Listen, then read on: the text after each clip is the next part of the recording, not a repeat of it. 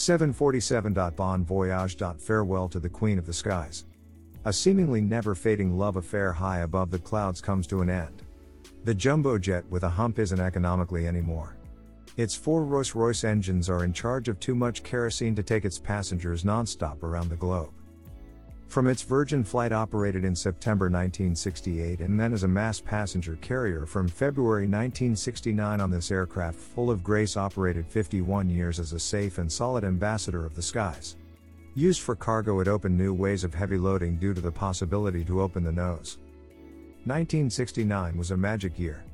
Not just for the birth of 747 around the globe flights. From the first steps on the moon to Woodstock and Summer of Love, from David Bowie's Space Oddity to refreshing and new ways of free thinking. Changing attitudes, opinions, and traditions on a wide scale were more than just popping up, they had a deeper meaning and needed to come out. The cruel and makes no sense but grief and loss Vietnam War was still for another 6 years on. Make love, not war was our daily mantra to changing things for the better, to not losing hope. This useless drama in vain comes to an end soon. The average age of an American soldier in Vietnam was 19. In World War II it was 22. This is where the meaning of cannon fodder got its origin.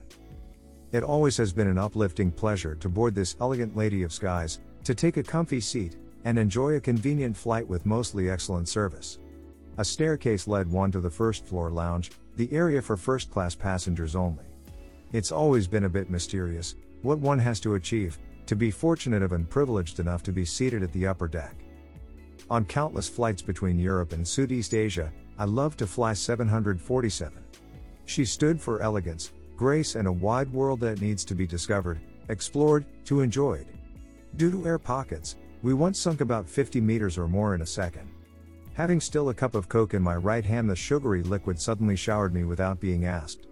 The professional, caring, and pretty Thai flight attendant wrapped me in towels to dry, to calm me down from the shock.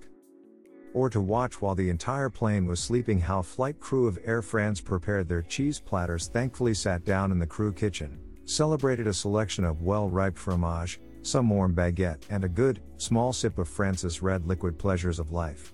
It's the little things that make a flight attendant happy. Unforgettable 747 flight experiences and observations. While 747s are still in use in, for example, Asia, several big airlines are operating farewell flights, carrying their 747s to their final destination.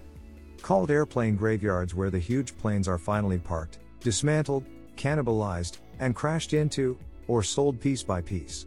Each and every single part could tell a story about aviation, turbulence, overloaded takeoffs, and harsh landings due to heavy weather conditions. Flight habits are rapidly changing, not just triggered by the pandemic.